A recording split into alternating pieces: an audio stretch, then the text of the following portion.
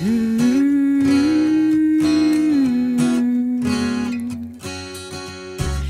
and Bin Laden, you think they're foes? They're in business together. Danny Bush knows the Carlyle Group since years before been raking in billions and itching for more. It's blood for oil, we know there's a link. They say Cold War, we say Code Pink. It's blood for oil, we know there's a link. They say Cold War, we say Code Pink. Code Pink for freedom, Code Pink for peace, Code Pink till hunger and war have ceased. Code Pink for women, boys, men and girls. Together we'll make peace in this world. Is Saddam really the terror they say? We built him up through the CIA. We paid him. That was Code Pink by Emma's Revolution. I am RJ Thompson, a writer, organizer, and activist with Code Pink's China is Not Our Enemy campaign. Welcome to our Code Pink radio show, presented by WBAI in New York City and WPFW in Washington, D.C. Code Pink's China is Not Our Enemy campaign is focused on preventing a U.S. war on China and resisting narratives that demonize China and spread racism and xenophobia in the process. You can find out how to join us and get involved at codepink.org/China, or follow us on Twitter at twitter.com/ChinaNotEnemy. Thank you for tuning in. On this episode, we will feature a delightful excerpt of Vijay Prashad speaking about the dire need for public anti-war actions from his speech at the Chow Collective and the People's Forum's China and the Left conference in New York City on September 18th. An important conference on challenging U.S. imperialist aggression toward China that was co-sponsored by Code Pink. In the second half of the show, we will feature an interview with Tings Chok of the Tricontinental Institute for Social Research. Tings talks with Code Pink co-founder Jody Evans about her research on China's massive campaign to eliminate poverty that has pulled 850 million people in China out of extreme poverty. Speaking of China's efforts to alleviate poverty, Code Pink's China is Not Our Enemy campaign is currently urging PBS to stop censoring Robert Lawrence Kuhn's documentary, Voices from the Frontline, China's War on Poverty. When Code Pink co-founder Medea Benjamin tried to deliver the thousands of signatures we collected to PBS's headquarters in Arlington, Virginia, they called the cops on us. Now we are urging PBS to meet with us to discuss viewers' concerns of bias and censorship. Go to codepink.org/callpbs. That is codepink.org/CALLPBS. In the news this week, the leaders of the Quad, a strategic anti-China grouping of the US, India, Japan, and Australia, met last week. Although the Quad is primarily a strategic military alliance aimed at containing China, this meeting mostly focused on COVID relief, 5G regulations, and cybersecurity. This meeting comes just 1 month after the Quad held the Malabar naval exercises off the coast of Guam, a pollutinous power projection meant to threaten China and North Korea. Meanwhile, China's ambassador for disarmament affairs, Li Song, has been urging the U.S. to join the 1967 UN resolution on the Prevention of an Arms Race in Space Treaty, or PAROS. The PAROS Treaty builds on other important space treaties by expanding the ban on weapons of mass destruction to include more conventional weapons as well. Since at least 1985, the United States has refused to negotiate PAROS in the UN Committee for Disarmament. Turning to legislation working its way through Congress, an amendment to the annual National Defense Authorization Act would include Taiwan in RIMPAC, or the Rim of the Pacific War Games, the world's largest international maritime warfare exercises. If passed in the Senate, this would mark the first time Taiwan has been included in these war games. War exercises like Malabar and RIMPAC devastate marine life, pollute and destroy our oceans, and imperil the lives and livelihoods of indigenous communities throughout the Pacific. Here at Code Pink's China is Not Our Enemy campaign, we have been urging Congress to vote no on H.R. 3524, the Ensuring American Global Leadership and Engagement Act, or EAGLE Act. The Eagle Act would allocate over $7 billion to the Department of Defense for war games and military training that push us closer to global conflicts while destroying the environment, devastating marine life, and poisoning indigenous communities' vital resources like air and water. Go to www.codepink.org/EagleAct, that is EAGLEACT, to read and sign our letter to Congress urging them to oppose this dangerous anti-China legislation. Now we are going to hear excerpts from Vijay Prashad at the China and the Left conference. Vijay examines the way racism and Orientalism limit Western understandings of various Chinese perspectives, including aspects of socialism in China. Years ago, in 2011, 10 years ago, Chen Enfu, who was then a senior scholar at the Chinese Academy of Advanced Studies in Beijing, Chen Enfu came to India. He gave a lecture in Trivandrum about the 7 schools of thought in China. It was so interesting, you know. I had no idea that there were 7 schools of thought in China. Because, you know, there's a kind of incipient ignorance that people have about places like China. You just think of China, you know. We talk of China like it's like the bog, you know. It's like the Chinese, China does this, and China. It's 1.4 billion people, guys. Do you know how many people that is? Do you know what the population of the United States? It's like 4 times or 5 times the population of the United States. That's a lot of people. You know, I mean, in the United States, there's a lot of different opinions. There's like post-structuralists and Foucauldians and, you know, and Stalinists and, you know. No, sorry, I meant, we're talking about the United States. There's liberals and neoliberals and conservative liberals and fascistic liberals and Trumpian liberals and, you know, I forgot, yeah. There are many contending schools of thought in the United States, but we somehow assume that in China there's like Chinese, you know. There's like the Mao period, and then there's the Deng period, and everybody's like Deng, Mao, you know, and like Xi Jinping, you know. It's incredible, right? It's like a racist belief that 1.4 billion people just sort of orient themselves like we are now in the world of this thought. Everybody march to, right? Isn't that the way people talk about China? Like, am I wrong about this? This is not what I'm saying. I'm just channeling what I think people say, you know, that I don't believe that. I don't want to be misunderstood because I know social media is a really cruel thing. People will say, do you know what he said? He said all Chinese think the same. Somebody's going to take that clip that I just said that and they'll make that a thing, you know. Social media is a really scary thing, right? Right? I am scared of social media because of this reason, right? Anyway, so Chen Enfu comes to Trivandrum, which is the capital of Kerala, a state governed by the Left Democratic Front, of which there are communist parties, and it's an amazing place in the world, 38 million people. You know, they're not all communists. Please don't misunderstand that. There's a lot of people with terrible ideas. There's a big debate happening now. Because again, everybody from Kerala isn't, we are communist. You know, it's not like that. There's people of different views and so on. So we should never, you know, idealize a place and think, oh, you're from Kerala, you must be a communist. No, it could be a right-wing nut. You know, it's as much a possibility, right? Meet somebody from China, they might be somebody who, I'm a Chinese banker, I believe in Adam Smith and, you know, Milton Friedman, and you're as likely to meet a Milton Friedman supporter in China as you are a person who says, I think Mao is a great person and so on.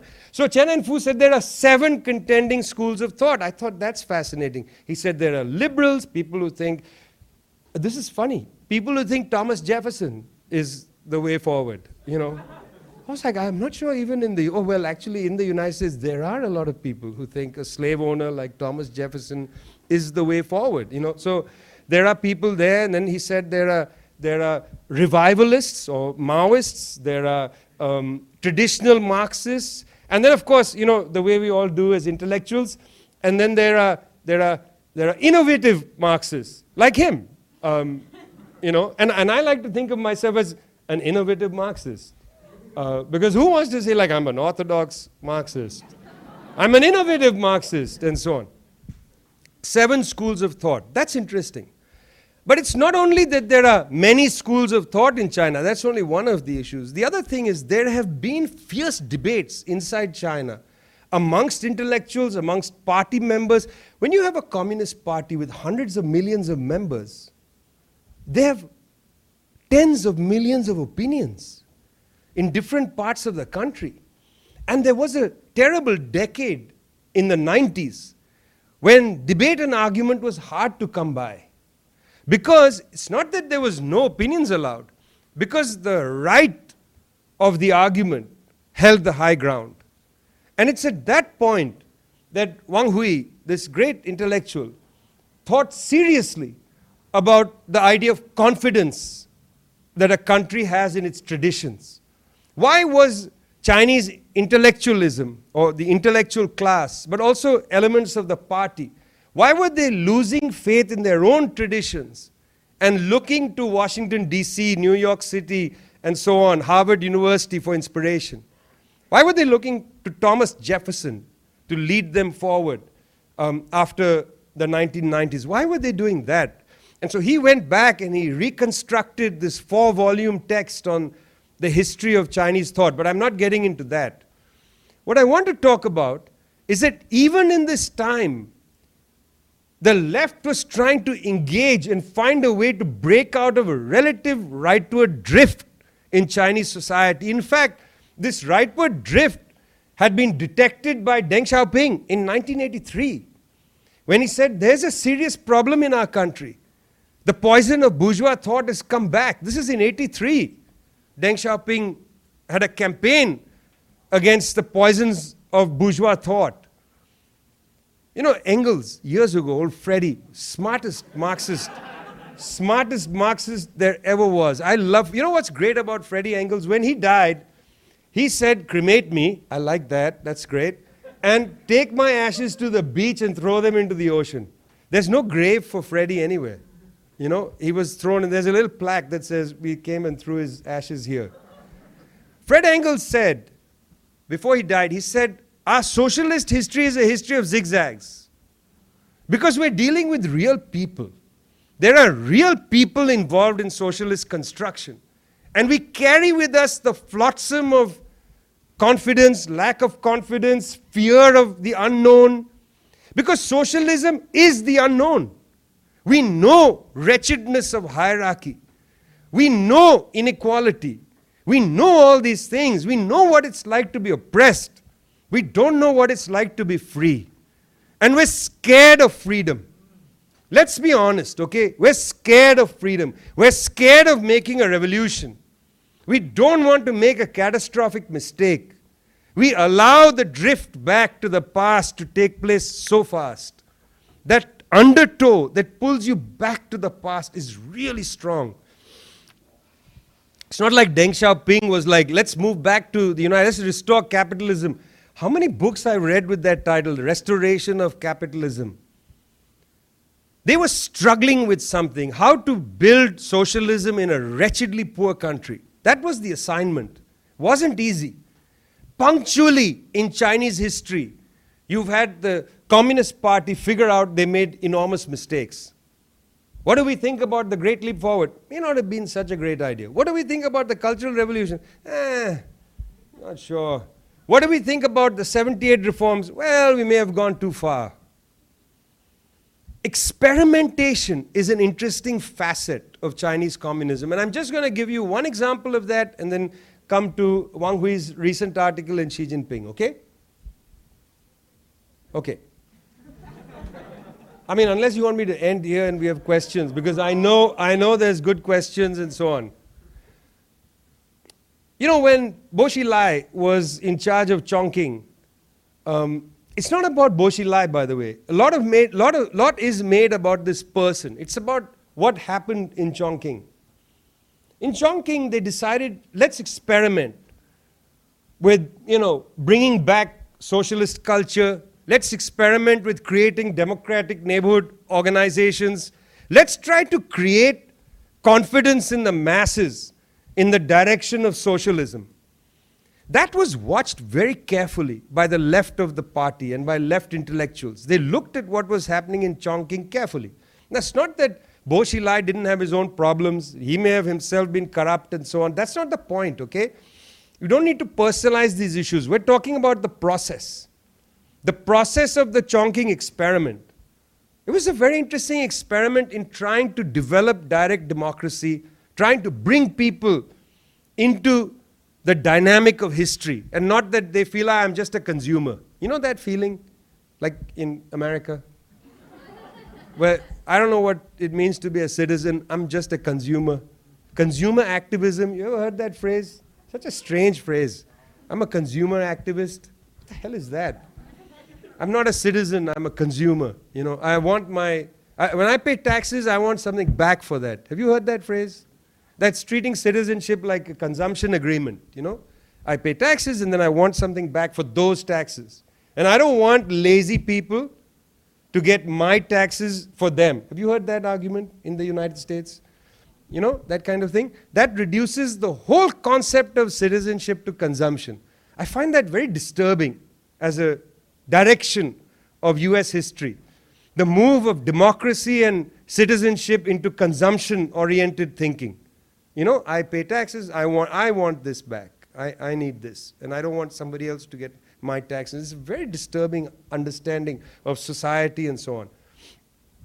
It's hard to create citizens in the world because people have to actually learn how to do this thing. It's not intuitive, you know, to be involved. You know how in our neighborhoods and places, it's idealistic people, lefties and so on, who form committees and try to push the government, or it's people on the right, but they're minorities, you know. Most people have a passive relationship to democracy.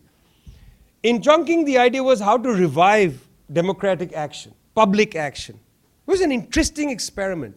Xi Jinping watched this very, very carefully. From 2013 onwards, in China, there was an attempt to develop more public action. And actually, what I want to say, I'm coming close to wrapping up, what I want to say is the reason in Wuhan they were able to tackle the COVID virus so rapidly wasn't just because of state action. That's actually a misunderstanding of what they did in China. It's not just state action, it's public action. There were a lot of citizens groups, neighborhood groups and so on that acted to try and track and trace, close the virus down, help people, give relief and so on. That's the same reason why in Kerala, the virus rates were so much lower than the rest of India. Because again, public action, women's organization, student organization, youth organization, peasant organization, farmer organization, workers, they were out there, neighborhood to neighborhood, house to house. A 21-year-old, Arya Rajendran, was elected mayor of the largest city in Kerala, Trivandrum. She's 21 years old. The reason she won was she was part of a youth team that went door to door conducting surveys. What is it that you need during the lockdown? How can we help you, etc. That's how these young people made public action something noble in their society. Noble. You have to ennoble democracy. It doesn't happen by existing. It has to be made. Democracy has to be produced. It's a lot of hard work. And that's what we see coming out of the current development in China. That's how poverty, absolute poverty, was eradicated through the public action process. Recently, Wang Hui wrote an article last year, the same intellectual, who wrote during the most difficult time in China when right-wing thinking was dominant. He recently wrote an article last year about revolutionary personality, the creation of revolutionary personality. I like that phrase, you know, because in effect, what we're trying to do is we're trying to make everybody into a revolutionary. The point isn't to have like a great leader or a great party or anything. You know, Xi Jinping doesn't walk around saying, "It is I, Xi Jinping, who saved China from the scourge of COVID-19. I mean, the guy doesn't talk like that. You know, it's public action that enables a society to come together to tackle a pandemic. Let's compare what the Chinese did with what India had to succumb to, what the United States succumbed to, what the United Kingdom succumbed to. You want to go to war against China, but you yourself couldn't handle the pandemic. You want to go to war against China in the name of a democracy you don't have. What you have is a consumerocracy. You don't have a democracy. Your people don't feel alive to a project. Just when the Chinese feel like they've come alive to a project, you call that life authoritarianism. You call that life authoritarianism. Who puts its journalists in jail? Why is Julian Assange in Belmarsh? Why are so many Indian activists and journalists in jail? Why is the Enforcement Directorate in India knocking at the door of journalist houses? How easy it is for these countries to sit on some abstract definition of democracy and criticize 1.4 billion people who are in the middle of a giant experiment. Again, I don't expect you to believe anything I said in the second part of my remarks here. I don't even care if you agree with me. But I want you to leave the People's Forum, 3 years old now. Do you know that? People's Forum just had an anniversary, 3 years old. I want you to leave the People's Forum, the greatest institution in New York City. I want you to leave the People's Forum committed, not to being against the Cold War against China. I don't care what you think. I want you to campaign against it. I want you to join Cut the Pentagon. I want you to get involved. It's not enough to believe things, guys. We have to build democracy.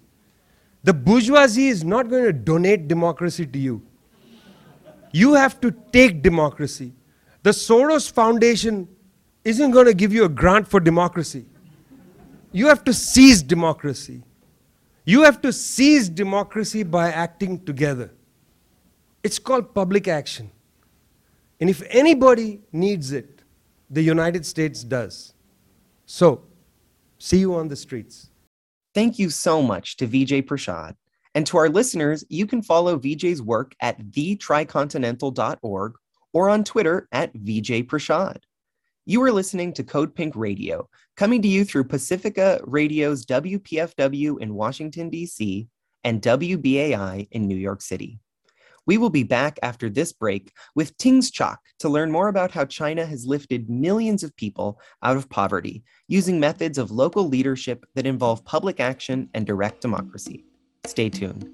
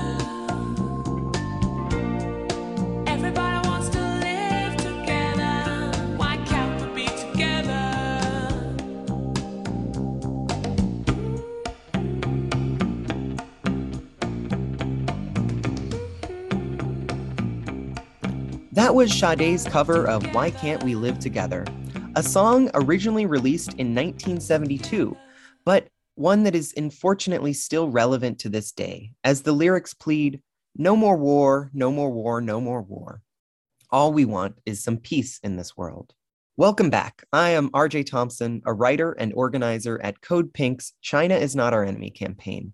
You are listening to Code Pink Radio, presented by WBAI in New York City and WPFW in Washington, D.C.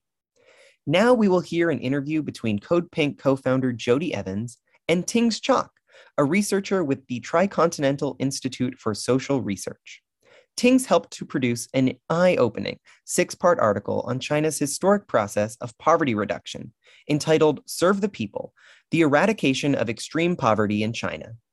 Now, let's hear from Tings and Jody. How the program works in terms of the basics is this here. One income, 2 assurances, 3 guarantees.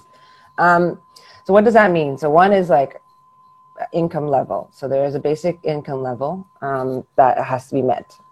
In China, it uses a poverty line that's actually higher than the international standard set by the World Bank, which is at $1.90 per day. In China, it's $2.30. But I would say that's not as important as the other aspects, which is the 2 assurances and 3 guarantees. 2 assurances is food and clothing. So that one of the things is, or it's a way to say no worries, that people don't have to worry about basic food and basic clothing. Okay, so you have clothing and you have food. The 3 guarantees is that housing, which comes with electricity and running water, that's one of the requirements. The second guarantee is that there's basic medical health care. And the third is education, which is free and compulsory in China for 9 years. This is just one of the places we visited. And how it really works is people have to go to actually knock on the doors of people and actually find out who are the poor people, where do they live, and then what are the plans that need to be made for each and every family. And that part is pretty impressive because, I mean, the country is huge. You can't just rely on statistics to generalize, okay, this is the percentage of poverty. It doesn't work like that, especially for the last pocket, as I mentioned, the most difficult pocket of the 100 million people living in extreme poverty. So they actually sent in the first year, in 2014, 800,000 members of the party as going to knock on doors to just survey every household in hundreds of thousands of villages, saying, okay, what is your housing situation?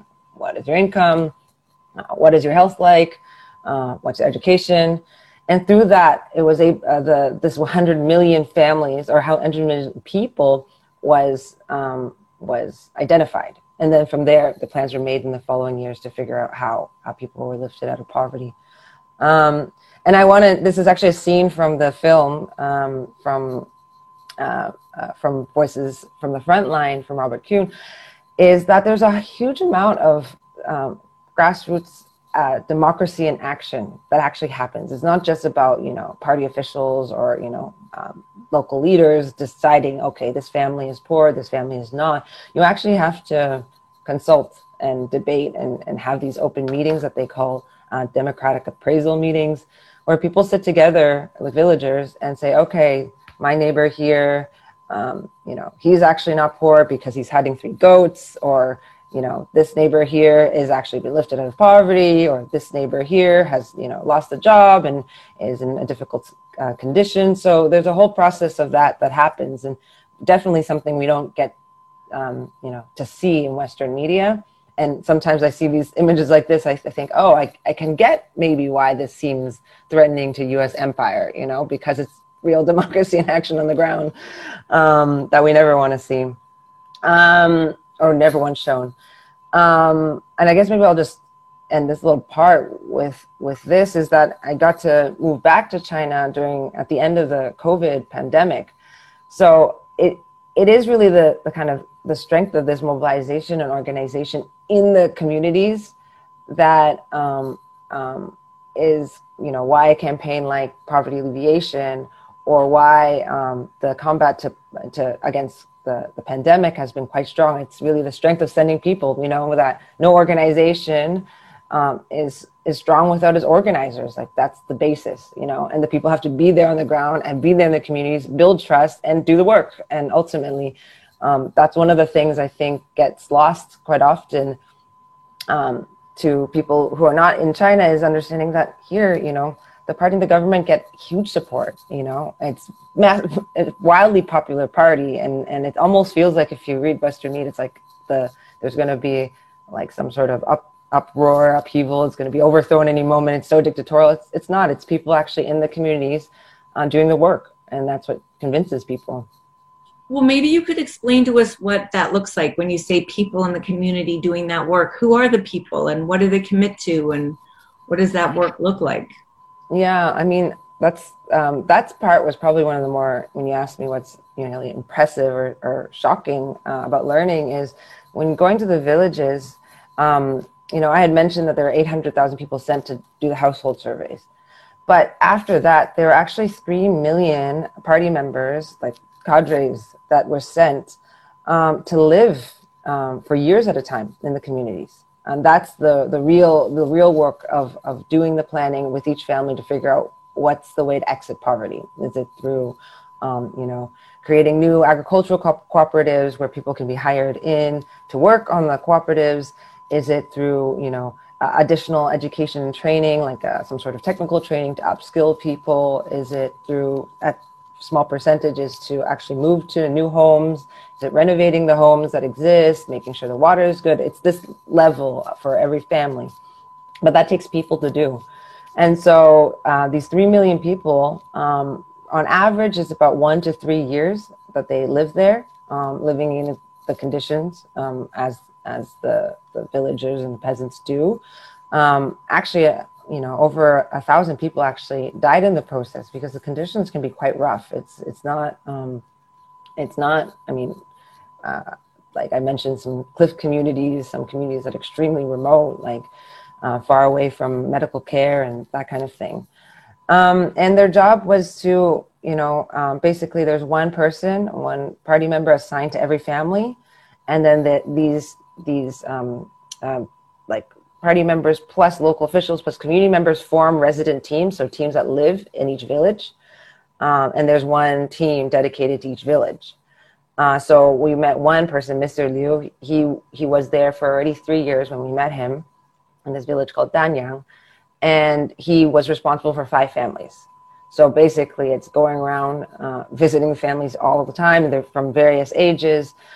It's, you know, phone buzzing all the time. It could be like a Mr. Zhang saying, "Hey, you need to come over here immediately. My front door lock is not working. I don't know how to resolve it." Or it's like Mrs. Wang saying, "Oh, my son's not going to school. Can you come here and talk to him and convince him?" It's that kind of grain of detail of life that needs to be attended to, because ultimately you can't gain trust. You can't without, I mean, knowing the people and also helping them resolve their material realities in this daily basis. Remembering that these people are being sent to villages of where they might not even speak the local dialect. You know, they really want to avoid questions of, you know, maybe you have like local leaders that already have some sort of existing power. They want to avoid questions of corruption. So people are actually sent to where they don't have their kind of social base. They just sit there and go there in the ground, hit the ground running, and do the work. And then you stay there until each family has been lifted out of poverty. Oh wow! So you're there making it happen, and so the success means you can leave earlier, or you know, the not success is later. That's profound. I mean, most of the time there's still. I mean, when we went with Mr. Liu, the program had officially ended, and I asked him, I was like, "Why haven't you not gone home?" He has a daughter in her teens, and she, you know, saw her rarely in those last 3 years. He's like, well, there's all this follow-up work to make sure people are not falling back into poverty. Like, it's not just, okay, now you check the boxes and now it's done. Okay, have a good riddance. But you actually have to stay to, you know, maintain the kind of transition as well, even though the program has been officially ended. So maybe you can talk more about that, that whole idea of that it's over. So what you're saying is that they were successful, and then it's a constant effort, because maybe you could talk, how do they keep track? And even Matt Ho was asking, when did they send out that 800,000 person survey? When was that completed, the consensus? Okay, yeah. I mean, I think on the question of falling back into poverty is always a key one, I think that the strength of the Chinese program compared to a lot of poverty alleviation programs around the world is that it wasn't just based on that first aspect, which is income. Like, it wasn't a cash transfer program, which we see in many places. It could be a one-off or consistent, transfer of cash. There was actually creating some conditions so that people can, whether it's, in the countryside, lots of agricultural production, sometimes small-scale manufacturing, maybe even jobs related to, ecological restoration, which was a big part, like being forest rangers or tree planters, that kind of thing. So trying to create enough conditions that people can be employed or get the education sufficiently so that you can ensure that or ensure the best conditions that you don't fall back into poverty. That's definitely one of the aspects. If it was just a cash transfer program, once the money runs dry, then what do you do? But that is the thing, especially in the global South world, where a lot of the programs have fallen short to think about these multi-dimensional or kind of more systemic factors around poverty and what causes poverty.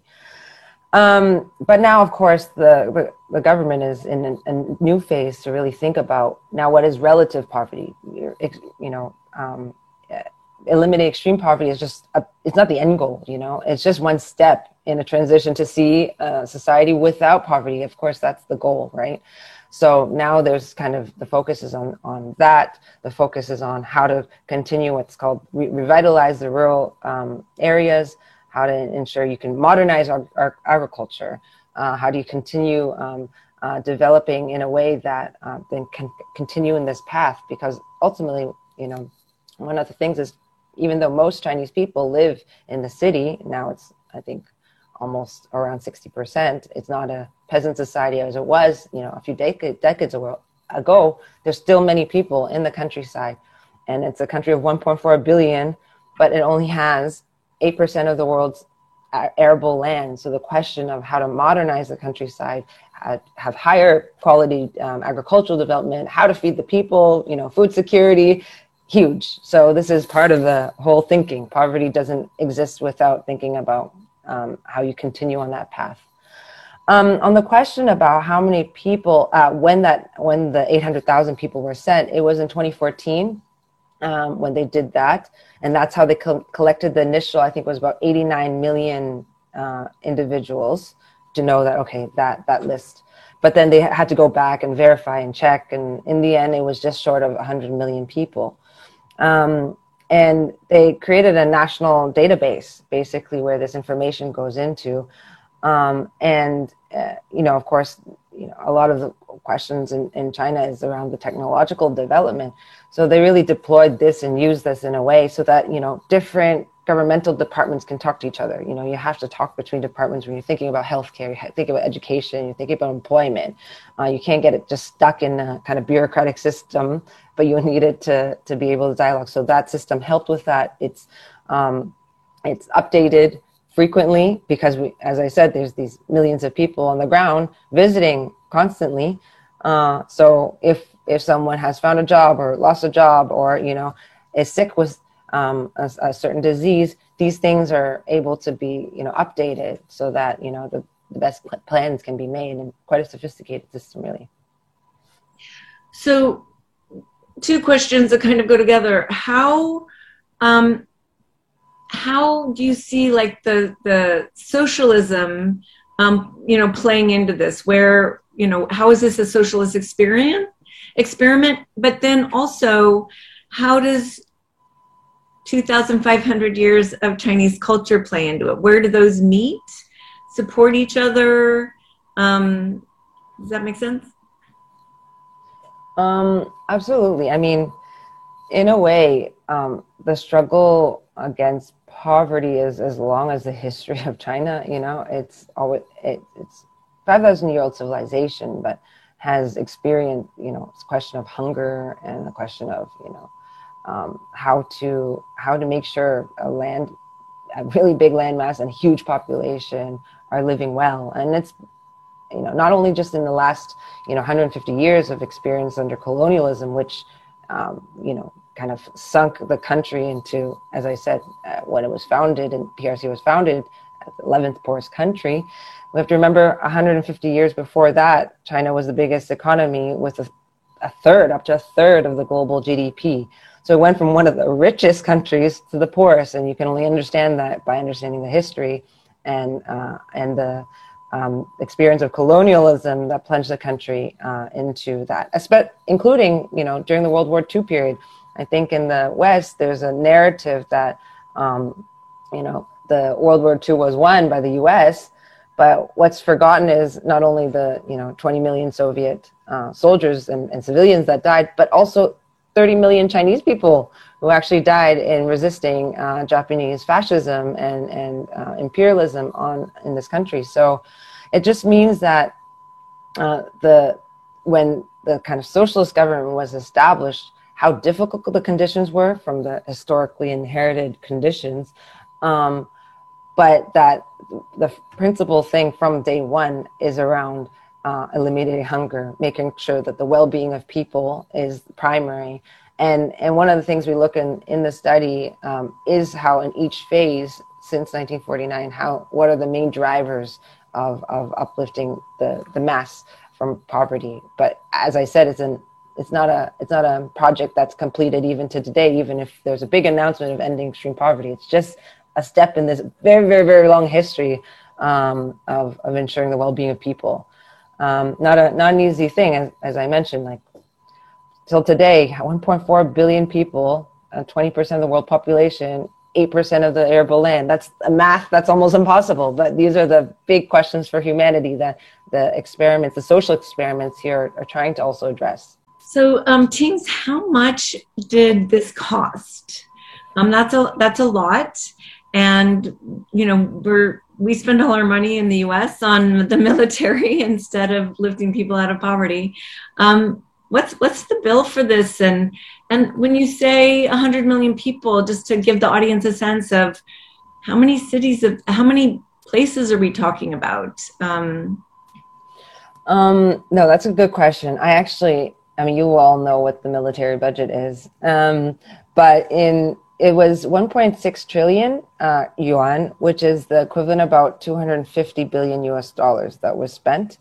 That was from public funds, but then there was almost that equivalent amount that was also spent by the kind of enterprises, that actually invested that total amount as well. Because a lot of this, it's not just the party and the government alone. It's very much, you have to mobilize the whole society, all the sectors, civil society, the private sector, public enterprises, students, even the military, how to come together and mobilize the entire society to do this work, because the party alone can't do it. The government alone can't do it. And so that is another aspect that's quite interesting. But certainly the question of, using public budgets to, eradicate extreme poverty versus for bombs in other countries is a very topical one, I guess. And how many cities, counties, places? So it was in a total of 128,000 villages and 832 counties. And in total of this, it's like 98.99 million people. So it's massive. It's really massive mobilization. Like, it even feels like massive itself isn't a word that's big enough. And part of this was also building roads and putting in internet. Is that correct? Yeah, just even this video I showed you now, that's not possible without ensuring that you have internet, electricity, and all the infrastructure to make it possible. So that's another kind of, cost embedded in this. So in the process, there were over 1.1 million kilometers of roads built in the rural areas. And access was brought to 98% of internet access was brought to 90% of the poor areas as well, including like 25 million homes that were renovated, almost 10 million new homes that were created. So a big part of it is around the question of infrastructure, how to get to the areas and that they can also integrate better into the whole fabric of society. You know, if you're going to make an agricultural project, like a cooperative project, succeed, you need to be able to figure out ways, often through internet or online commerce platforms, to bring those products into the markets, bring it into, you know, people who want to buy, for example, maybe some organic food that is being built, that grown by peasants in these areas. So all of that is an infrastructural question as well. So, you know, this week we've seen this horrible report on the devastation the planet is going to go through and that we're already in. And you haven't mentioned was carbon sequestration or dealing with climate chaos woven into this at all. Yeah, I mean, I think that's a really essential question of our times. I mean, in China, I think there's a recognition, you know, that period of fast economic growth to kind of catch up with the industrialized West meant that, like, there was huge costs to the environment, you know, to the air, land, water. There is one of the really impressive things to see, you know, we can go more into some of the, you know, international climate commitments and China's role in that, but linked back to poverty alleviation, one of the key methods there are 5 key ones, and I mentioned, you know, like you have to productive projects, like, you know, starting co-ops or agricultural production, and there's education, there's social assistance, there's relocating, I mentioned, but one other key one is called ecological compensation. It's to how to generate work that's linked to ecological conservation and restoration projects, knowing that that is a big question. And so what's impressive is, maybe I can just show, I know I've told Jody this before, but I think it's quite interesting, is around tree planting. So there's a report that came out by FAO, I think a couple months ago, looking at green leaf areas globally. And in the last 30 years, 25% of the new forests were actually created here in China. I think it's something that it's impressive. I mean, a quarter of the world's new forests of the last 30 years. And some of this is linked to the question of poverty. How do you also, you know, people have to do the work of growing those forests and maintaining those forests, and it's linked to the program. And also, how did this poverty alleviation program contribute to the success with COVID? Was it in any way, did it build the infrastructure that was able to be successful? Yeah, I mean, I think definitely one of the surprising things is that, okay, the commitment of eradicating extreme poverty there was an anticipation of COVID. So, you know, by the end of 2019, there were still about 5.51 million people who hadn't been lifted out of poverty from the program. So there was a huge effort to ensure that target was still met despite COVID, which I think is something quite impressive. I don't know enough to say how it added to. It probably was more of a challenge that was added, but I mean, go back to, I mean, here when I got here, you know, just to see the community groups that are organized clearly in the party. Every community has these neighborhood level committees, and how much the work is done to, like, make sure that, okay, at every entrance, you know, there's temperature testing, that people are going door to door to make sure people have food, water, is anyone sick? And so that kind of base organizations are the key to both programs, is that there are the people there. Knowing each family, knowing each person's condition is the core, I would say, of how these programs succeeded, like poverty alleviation, but also how, when a crisis happens, that can be combated in an organized, massive way. Thank you so much, Ting's Chalk. And for our listeners, you can find Ting's work, including the informative article on poverty alleviation, Serve the People, the Eradication of Extreme Poverty in China, at thetricontinental.org/studies/. You can also follow Ting's on Twitter at @T_INGS. Thank you for listening to Code Pink Radio, presented by WBAI in New York City and WPFW in Washington, D.C. Code Pink Radio is an energizing program focused on ending wars and militarism and building a peace economy. Listen weekly to robust conversations and inspiration from grassroots peacemakers in places like Korea, Yemen, Venezuela, and Iran. Peacemakers in our nation's capital who are confronting war hawks in the White House and in Congress, and peacemakers in our own communities who are modeling the actions of what a world of peace can look like.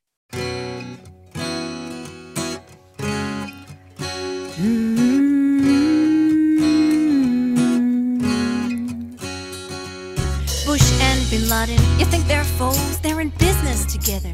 Daddy Bush knows the Carlyle Group since years before been raking in billions and itching for more. It's blood for oil.